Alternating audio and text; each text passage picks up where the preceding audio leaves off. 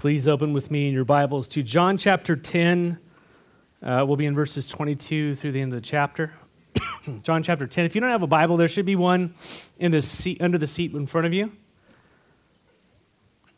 John chapter 10, starting in verse 22. I'm going to read 22 through 28.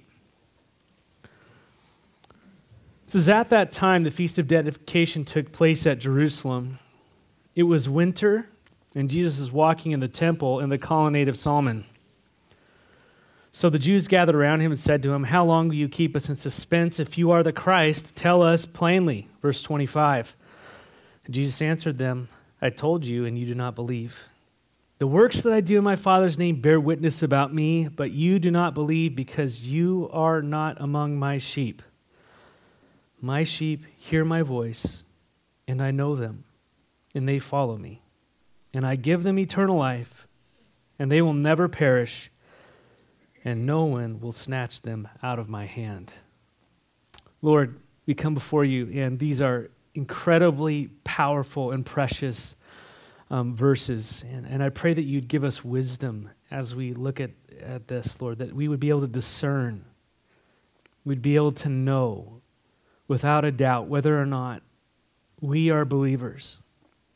And in that, knowing the absolute and 100% total security we have in you, Lord Jesus. And so we just praise these things in the name of Jesus. Amen.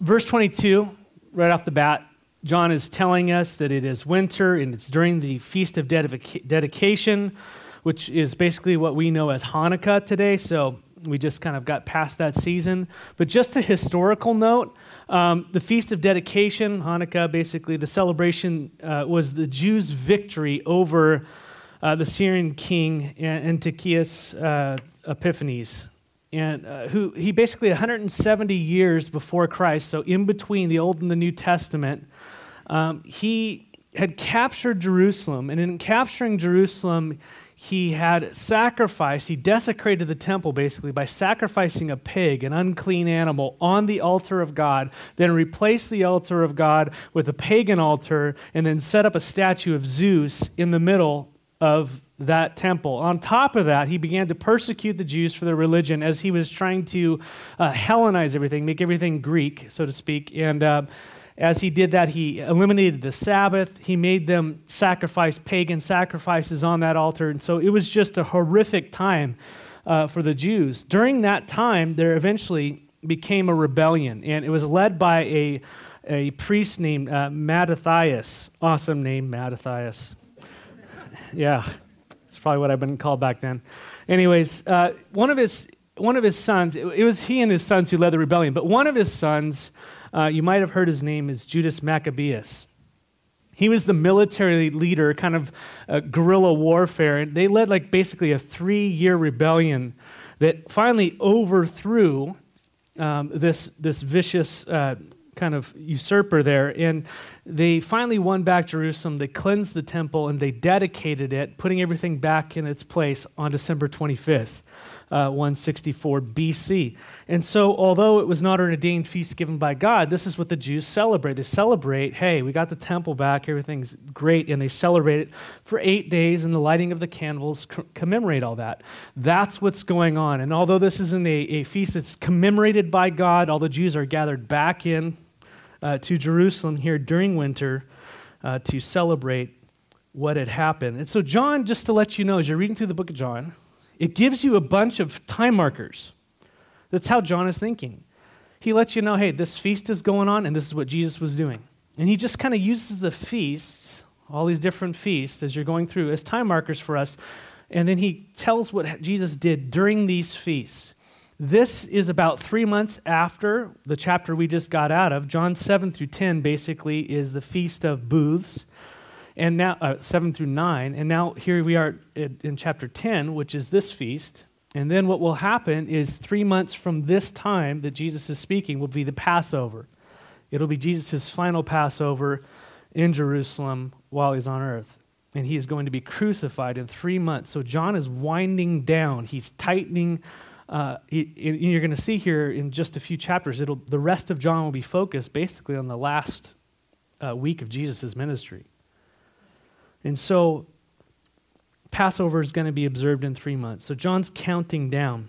So Jesus is at this feast, and John tells us that Jesus is walking around this area called Solomon's Colonnade, and it would have been a covered area. It would have been a little bit warmer. And John tells us in verse 24 that the Jews surrounded Jesus. That's what that word means. It encircled him. They surrounded him.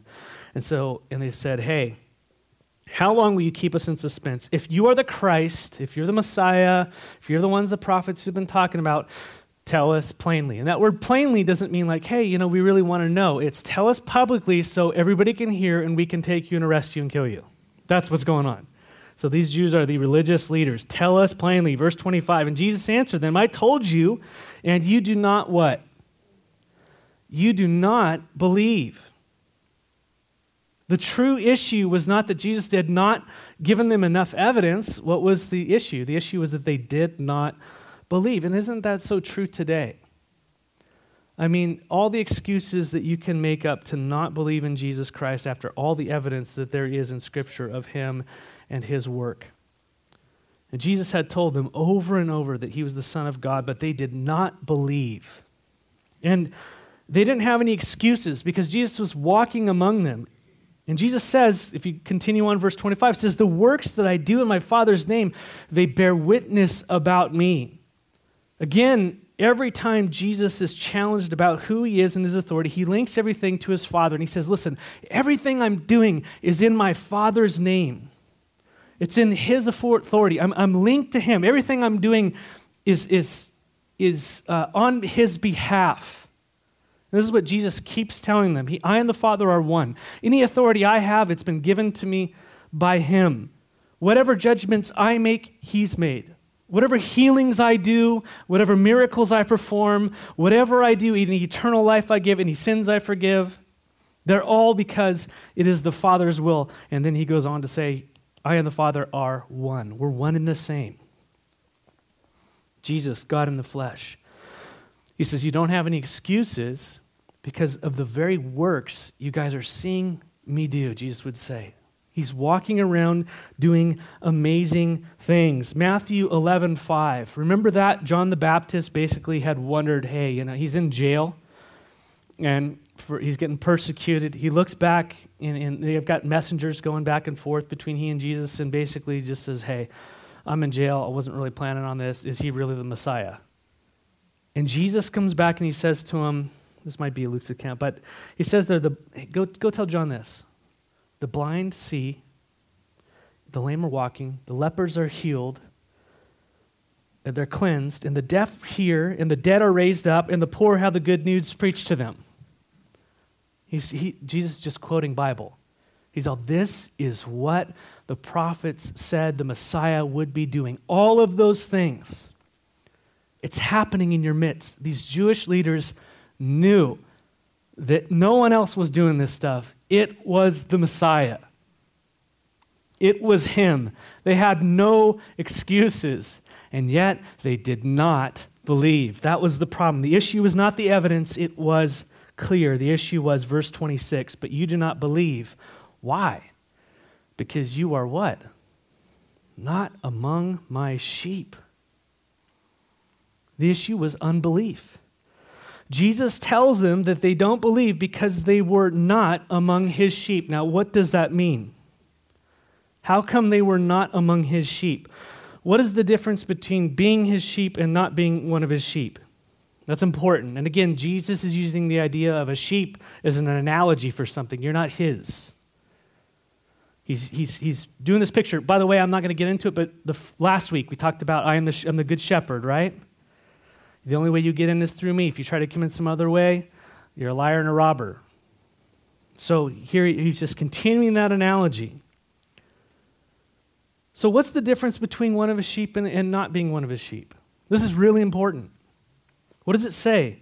You can see first from verse 26 is that sheep that are his believe, right? That is the key identifier of being a sheep of Jesus Christ, being one of his, is that you believe. Jesus says there in verse 26 to them, but you do not believe because you're not one of my sheep. And so we see that the context is that sheep who are not Jesus's don't believe. Sheep that are, believe. Everybody got that so far? Awesome, great. Don't need to repeat that. But we're going to like 700 times, so yeah. Jesus is telling the Jews, you're non-believers. These religious leaders says, you do not believe. You're not one of my sheep. My sheep believe. Now, what does belief look like to Jesus? This is critical, church. What does it mean to believe? And by the way, a lot of questions, if you've seen in the email that's gone out, it says ask@ccf.org, that question. We appreciate all the questions being sent in about these types of things. People are asking these questions. What does this mean? How does that work? Discussions are happening in small groups, all that kind of good stuff. And so this is important. What does belief look like according to Jesus? Look at verse 27. My sheep what? They hear my voice. And I know them, and they what? They follow me. Do you see how that's linked all together there? They hear, and they follow. Jesus says, my sheep believe, and secondly, my sheep what? They hear my voice. Now, what does that mean, they hear my voice? Is he talking about my sheep audibly hear my voice? Is that what's going on? No, it's not. That is not what he's talking about. Again, the analogy of a sheep and a shepherd, when he'd call a sheep, the sheep would come to him, not to another shepherd, because there'd be that connection. I talked about how many of you have dogs last week, and you talk to your dog, and your dog comes to you. It doesn't come to your neighbor, necessarily, unless you have a bad dog. And so, what does it mean? Jesus is talking about, you hear my voice. In other words, the first is the call of God to salvation. God is calling by his Holy Spirit. And those who are his sheep, and I don't understand how all that works, they hear his voice. They respond to that call of salvation, first of all. They respond. They come to him. Unlike the Jews he was just speaking to, Jesus' sheep are not spiritually deaf to God's call to them. They respond to God. The true sheep of Jesus Christ, the true believers, they respond to the call of God to repent and to believe upon Jesus Christ. Amen? That he is Lord and Savior. They hear his voice. Non-believers do not respond to the call of God. That is what separates them. And so belief according to Jesus is hearing the voice of God. And secondly, what? Verse 27. I'm going to come back to, I know them. That's really important, and we're going to center on that. What is the second thing a believer does? They follow. Those things are linked. If they're not my sheep, they're not following. Right? Does everybody kind of see that? So belief according to Jesus is hearing, and secondly, following. That is the difference between a believer and a non-believer. A believer hears Jesus and they follow Jesus. This is the thrust of John 15, 1 through 8. John 15, in a few chapters. Let me read it for you. He uses a different analogy. He says, I am the true vine, Jesus says, and my Father is the vine dresser. See, I and the Father are one. There's the relationship there. But every branch in me that does not bear fruit, he what? Takes away. And every branch that does bear fruit, he prunes, so that's not a taking away, that's a pruning, that it what? May bear more what? What is the purpose of the vine? It gives life to the branches, and what is the purpose of the branches? To produce fruit. If you're not producing fruit, what happens? Cut off. You're not a part of the vine. That's the picture. So Jesus is desiring that vines attached to him, they bear fruit. That is the natural function of branches attached to a vine. They bear fruit. Verse 4, and here Jesus kind of makes the connection. Abide in me. Well, he talks about verse 3, sorry. Already you are clean because of the word I've spoken to you. Listen, disciples, you're already born again. But listen to me. This is important. Verse 4, he says, abide in me. This is the analogy. Abide in me, and I in you. As a branch cannot bear fruit by itself unless it abides in the vine, neither can you unless you what? Abide in me. And so there's this tension in Scripture constantly. You're clean, but you better abide. Why? What's he talking about? And he's gonna bring this all the way down, so you just got to follow the logic. He's abide in me. Why? He says there, as the branch cannot bear fruit by itself unless it abides in the vine, neither can you unless you abide in me. The purpose of a branch is to bear fruit, and that fruit's only going to happen if it abides in the vine. It can't do it by itself. Do you see how John 15 here takes the same idea of John 10, that as sheep, a true disciple are those who are believers? What is a believer? One who hears and follows. They abide. Do you see that? Over and over and over, Jesus makes this analogy. They abide. They remain in him. They remain close to him. You see? Verse 5. I am the vine, you are the branches. Whoever abides in me and I in him, it is that bears much fruit. For apart from me, you can do what? Is he repeating himself? Why is he repeating himself? Because it's important.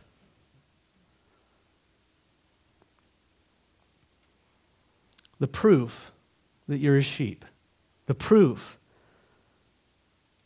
is that you hear and you follow. The proof of your belief is in hearing and following Jesus. And that following, that abiding in Christ, that produces fruit, right? The fruit is the proof that you're attached to Christ. Make sense? That you're truly his sheep. Verse 6, if anyone does not abide in me, he is thrown away like a branch and withers, and that branches are gathered and thrown into the fire and burned. What do you think that's a picture of? Non-believers. They are detached from the life of Jesus Christ and they are cast into hell. That's why he keeps repeating himself. This is serious. What is a real believer? What is a non-believer? The non-believer's end is hell. You see, the believer's life reveals the nature of that of which they are attached to. You will know a tree by its fruit, correct? Same with a non-believer. What's the end? The life of a believer produces life. His life. It reflects him. It shows what you're attached to. We produce Christ-likeness. We produce him in our lives. Make sense? Those who are not attached to him don't produce that. They have death. And their end is withered and cast into outer darkness. And that is not what Jesus wants. And he wants it to be very clear for those who say that they're his disciples, that they know what a true disciple is and a false disciple. Let me keep pushing it. If you abide in me and my words abide in you, ask what you wish and it will be done for you. You see, someone who is in Christ, what happens? What does abiding look like?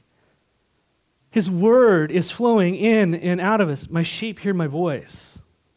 They hear what he says. They're longing to know his will. They're longing to be attached to that life. And as that life flows in and out, we start asking according to his will, what is it that you want, God, through me? How can I serve you and love you and then that will, you see the Father's will, just as Jesus was doing the will of the Father, so we do the will of Christ, and that life flows out of us, you see? And what happens? There's that producing of fruit. You ask the Lord. You start asking. See, what's the purpose of prayer? To get what you want?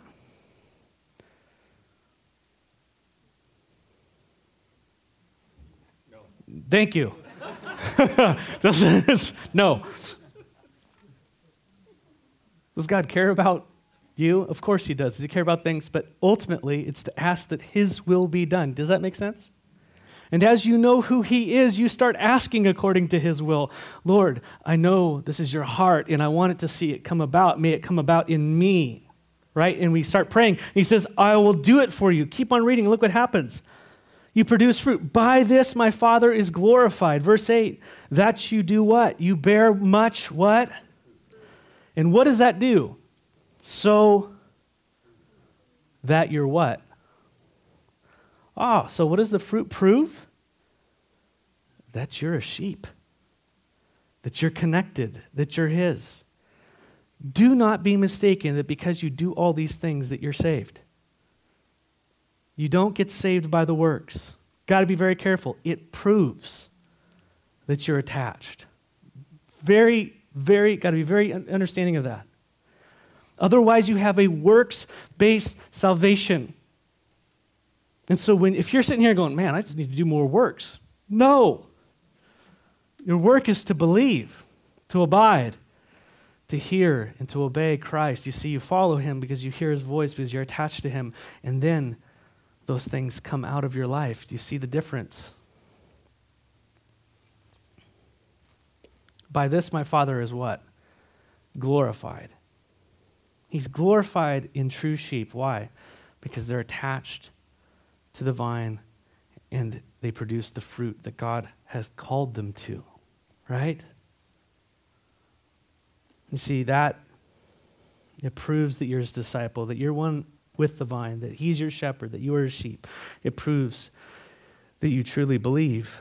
And that again, doing these things does not make you saved. It proves that you are. It proves, it reveals, it shows. And Jesus said, you will know a tree by its fruit. He's talking about false prophets there, but you understand, right? And I need to spend some time on this because of these questions that have been coming in related to this.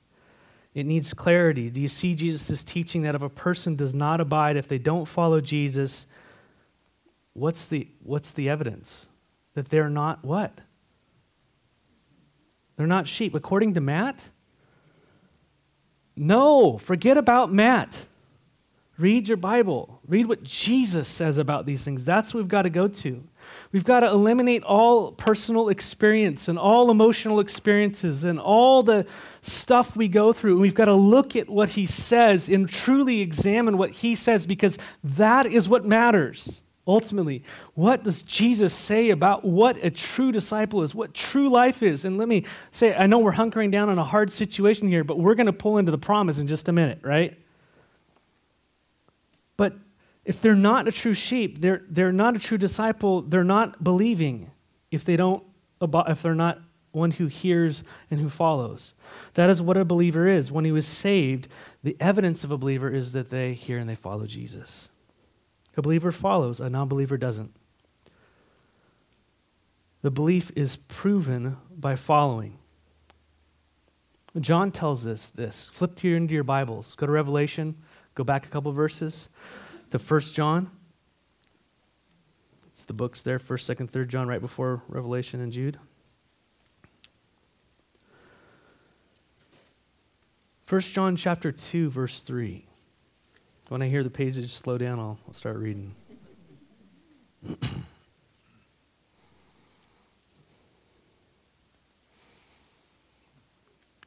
What does he say there in 1 John chapter 2, verse 3? Obviously, it's on the screen, but it's good for you to have in your Bible. Underline it. Star it. You need to know this. And by this, we know that we have come to know him. If we what? If we keep his commandments. Wait, keeping his commandments saves you? Is that what he said? No. He said there's a fruit from that relationship. He says, and by this we know that we have come to know him. If we keep his commandments. You follow Jesus. You hear his voice, his words in your heart. You long to do what he says. Right? You're following him. You're obeying him, right? I love it. Your love for him is expressed through obedience. It proves, it shows you know him. Verse 4, whoever says what? I know him, but does what? Not keep his commandments is a liar. And the truth is not in him. And this is repeated over and over in 1 John. He wants us to know the difference between a true believer and a non-believer. But whoever keeps his word, in him truly the love of God is perfected. It's manifested. It happens, right? And by this we may know that we are in him. Whoever abides, oh, there it is again. Whoever says he abides in him, how should that be? You say you abide in Christ. You say you're a follower of Jesus. You say you're a sheep. You should what? Walk in the same way Jesus walked. We follow Jesus. Our lives should reflect him more and more. You see, true believers follow Jesus. True believers mimic Jesus. Now, does that mean believers do not sin? The answer is no, unfortunately. Flip back a little bit, left. Go to 1 John chapter 1, verses 8 and 9.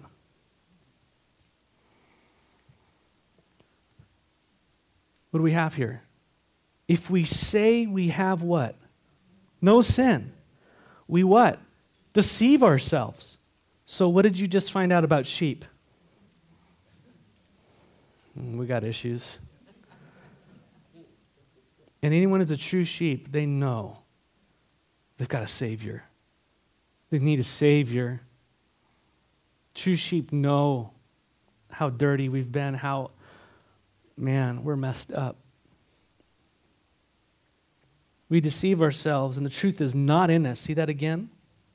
Those who say they are without sin, I'm good, I'm pure, I'm perfect, I'm fine. We know who we are positionally in Christ, but in reality, walking in this day, man, there is dirty sheep. And the truth is not in us. But here we go, verse 9. What happens to those sheep? If we what? Where is our hope, church? If we confess our sins, he is faithful and just to forgive us our sins and cleanse us from how much unrighteousness? Oh, I love that. Believers believe upon the Savior. That's what we do. He's not a crutch. He's life support. He is eternal life. He is everything our soul needs. Yes, believers stumble. Yes, believers stumble. You got to know that. Look at King David. Horrible sin. What about the Apostle Peter? What happened to him? Did he stumble a little bit? Horribly. Denied Christ 3 times, all those things. Believers stumble. Right? That happens. But ultimately, what happens? We follow his voice. And by the way, notice in those situations, who came to whom to get them out of the pit? The shepherd. The shepherd comes to the sheep and gets them out of the pit, and they hear and they follow. The Lord came to Nathan. Nathan came to David. The Lord restored Peter on the shore. Amen? That's our shepherd. You see, the danger for us is thinking because we prayed a prayer and there was an emotional experience that equals salvation when there is no evidence of that. That we don't follow, we don't obey, we don't listen. You see what I'm saying? It's so important. And I hope you're not saved because there wasn't a prayer prayed. I'm saying that Jesus says the evidence of true conversion is a life that follows Jesus, obviously not perfectly. Right? That's important. And it's dangerous to think that having faith without fruit is true faith. This was the very concern that James had. I'm hitting on this because it's really important. Look at James. Hebrews, James, 1 Peter, 2 Peter. Into your Bible. Verse 14.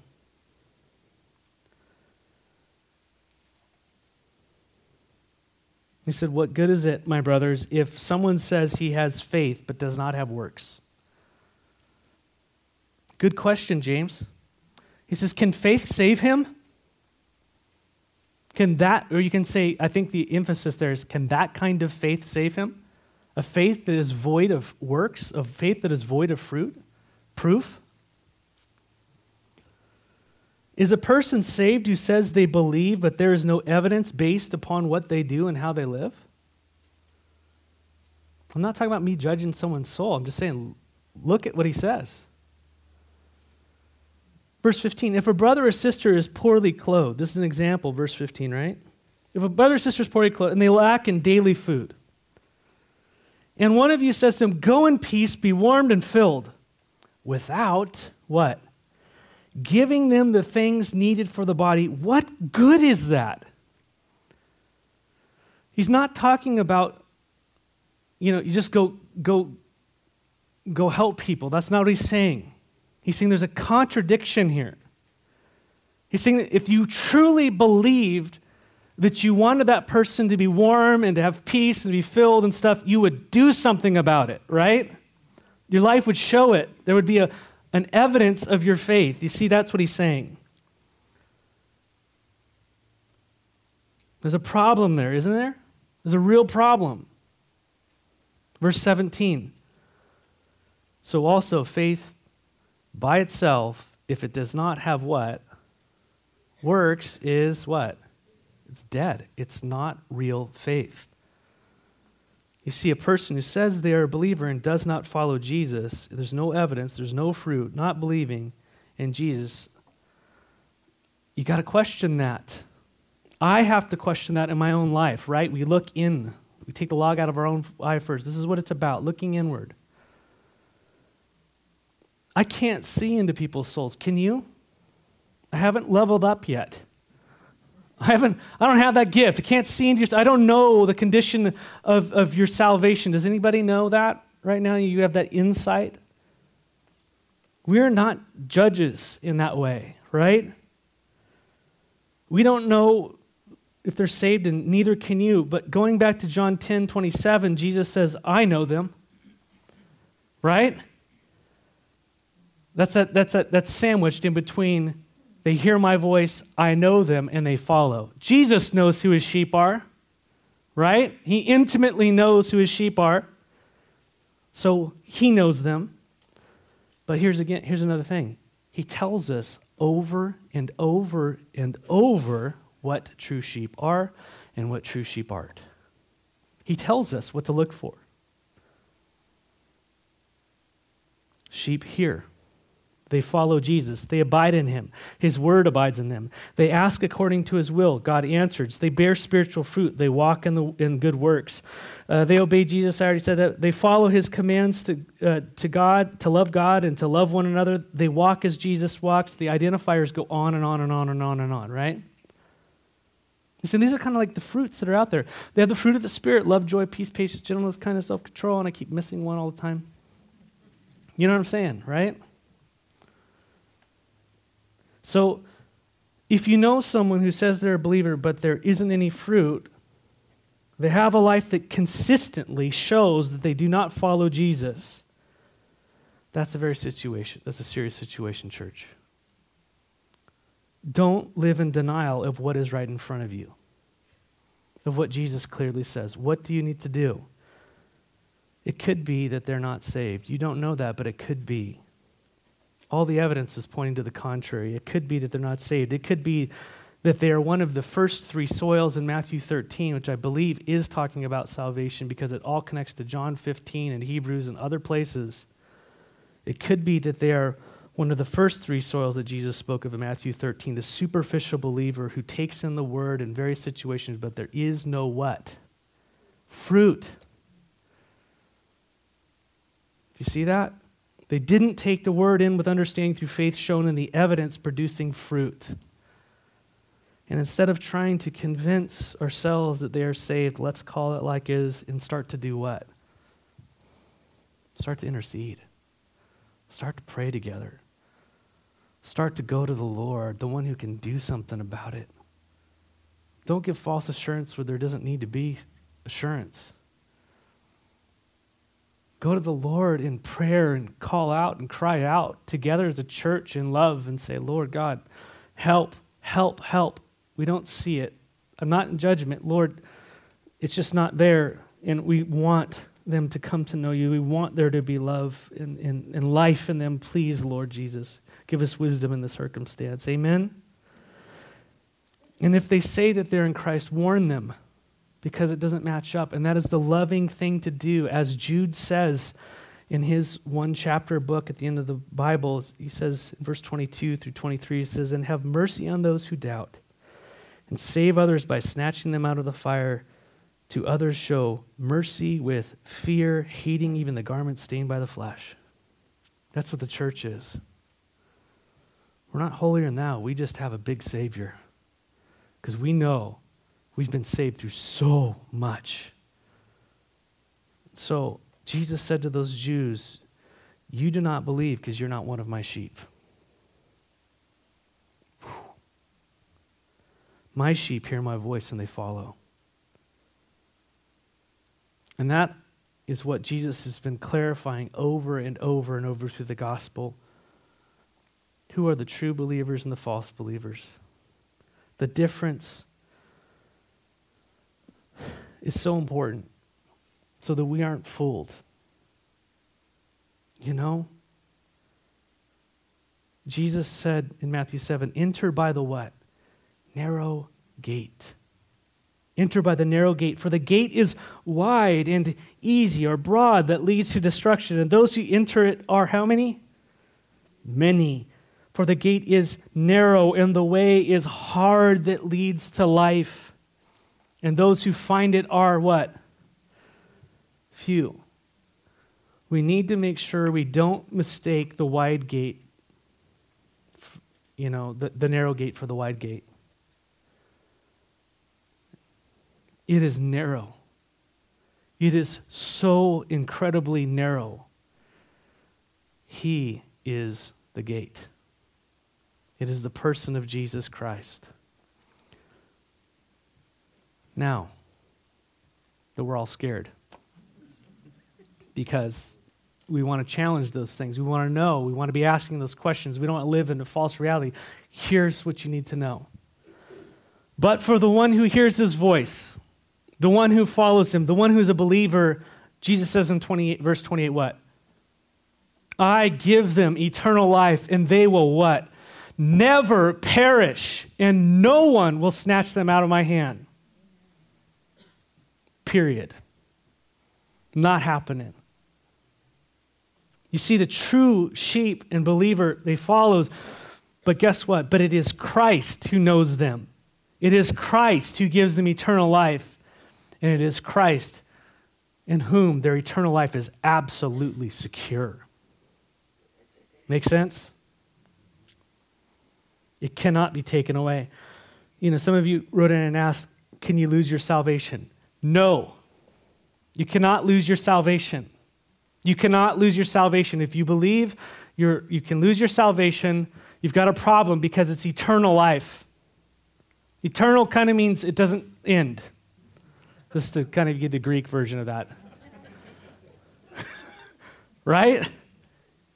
If he gives you eternal life, it cannot be taken away. Amen? I know, it's kind of like, whoa, well then what's all this about, right? No, you can't, because salvation is a work of God. It's not a work of man. You don't save yourselves. He saves you. Amen? It's his work. It's Jesus who knows his sheep. It's Jesus who gives us eternal life. It's him who holds us in his hands and no one can take us out. Total, eternal security for the believer. But you'd better be sure you have Jesus' definition of what a believer is. Make sense? That's what we need to know.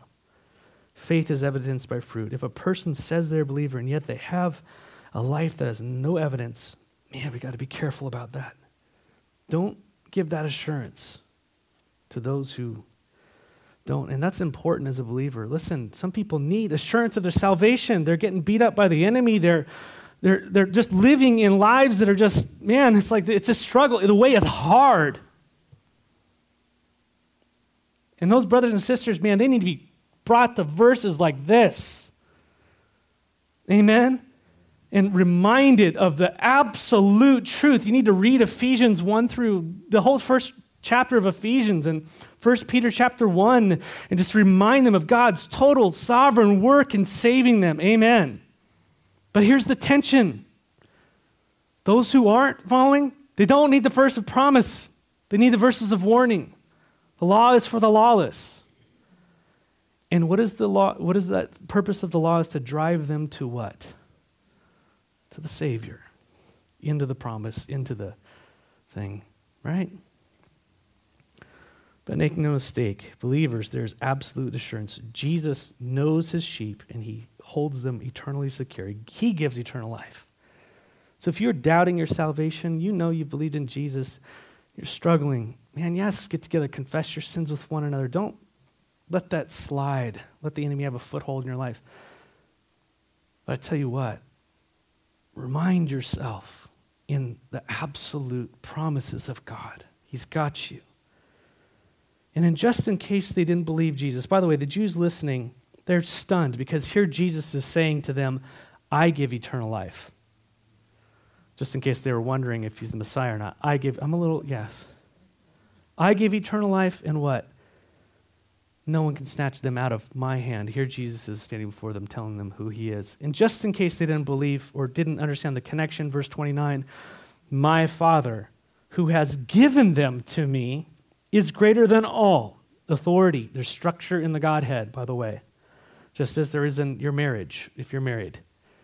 Equal yet roles. My Father who has given them to me is greater than all, and no one is able to snatch them out of what? My Father's hand. I and the Father are one. And how did the Jews respond to this glorious statement? They picked up rocks to stone him. So much here, really quickly and ending. First of all, verse 29, my Father who has given them to me is greater than all, and no one's able to scratch them out of my hands, right? To take them out of my hand. God has sheep in his hand, and no one's greater than God. You can't do anything about it.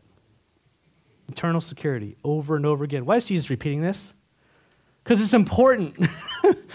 You need to know if you're in Christ, you're in Christ. You aren't getting out. He's got you.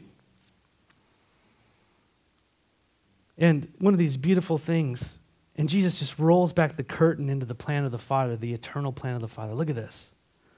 Regarding his sheep, Jesus says the Father has given the sheep to the Son. When did he do that? Before the foundations of the earth, apparently.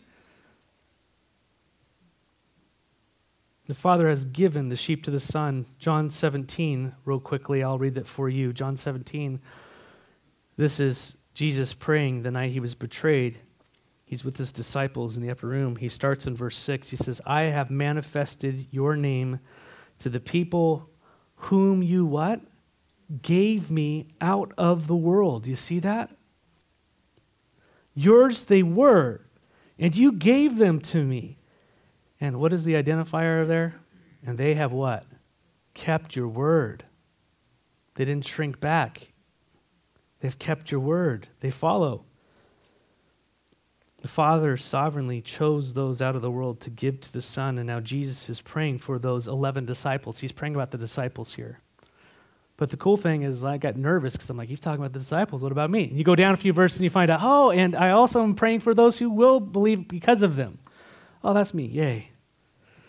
Thank you, Lord. But here Jesus says that they were given to him by the Father out of the world, and that identifying marker, they keep his word. The Father chose them. He gave them to the Son to give them eternal life, and he has kept them, and no one can change that. No one can undo what God has done. Do you know that about your salvation, the Lord? No one can take that. The Lord has done it. And yet, there's that warning in Scripture, isn't there?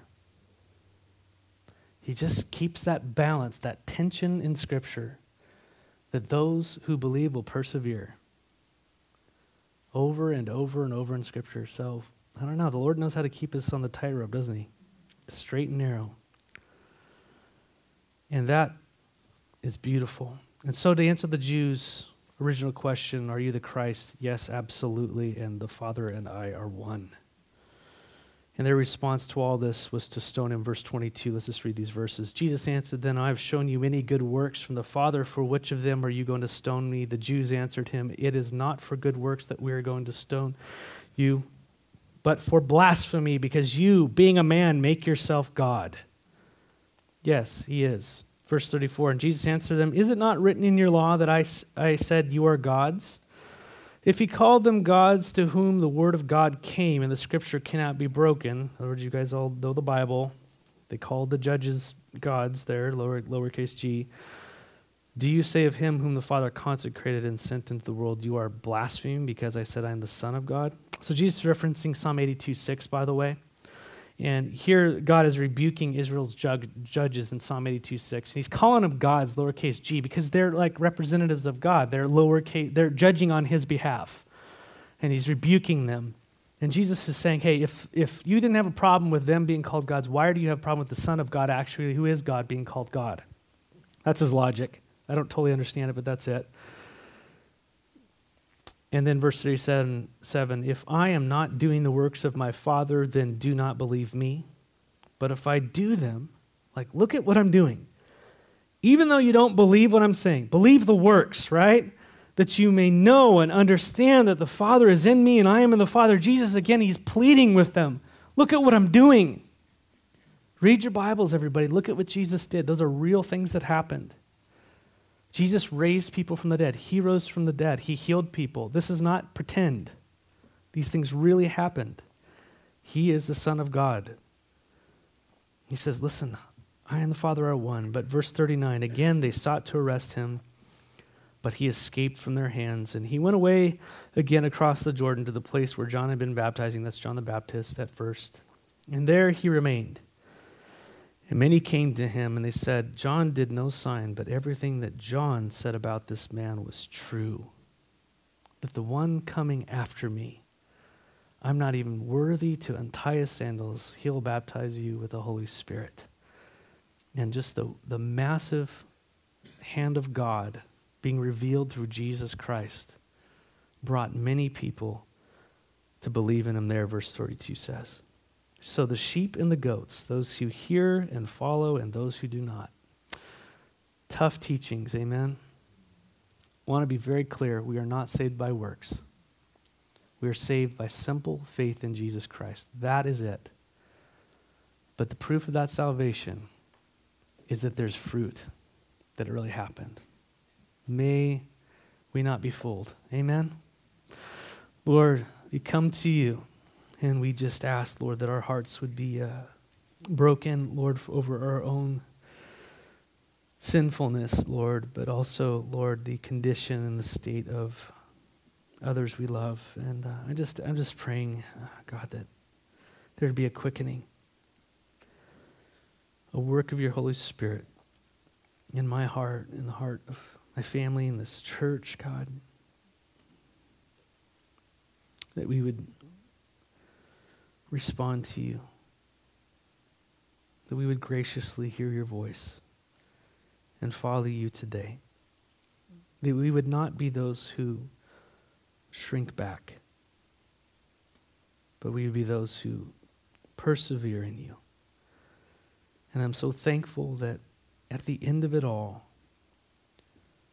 we find out that he who began a good work in you was faithful to complete it. That's in the name of Jesus we pray. Amen. Jude 1, obviously there's only one chapter in Jude.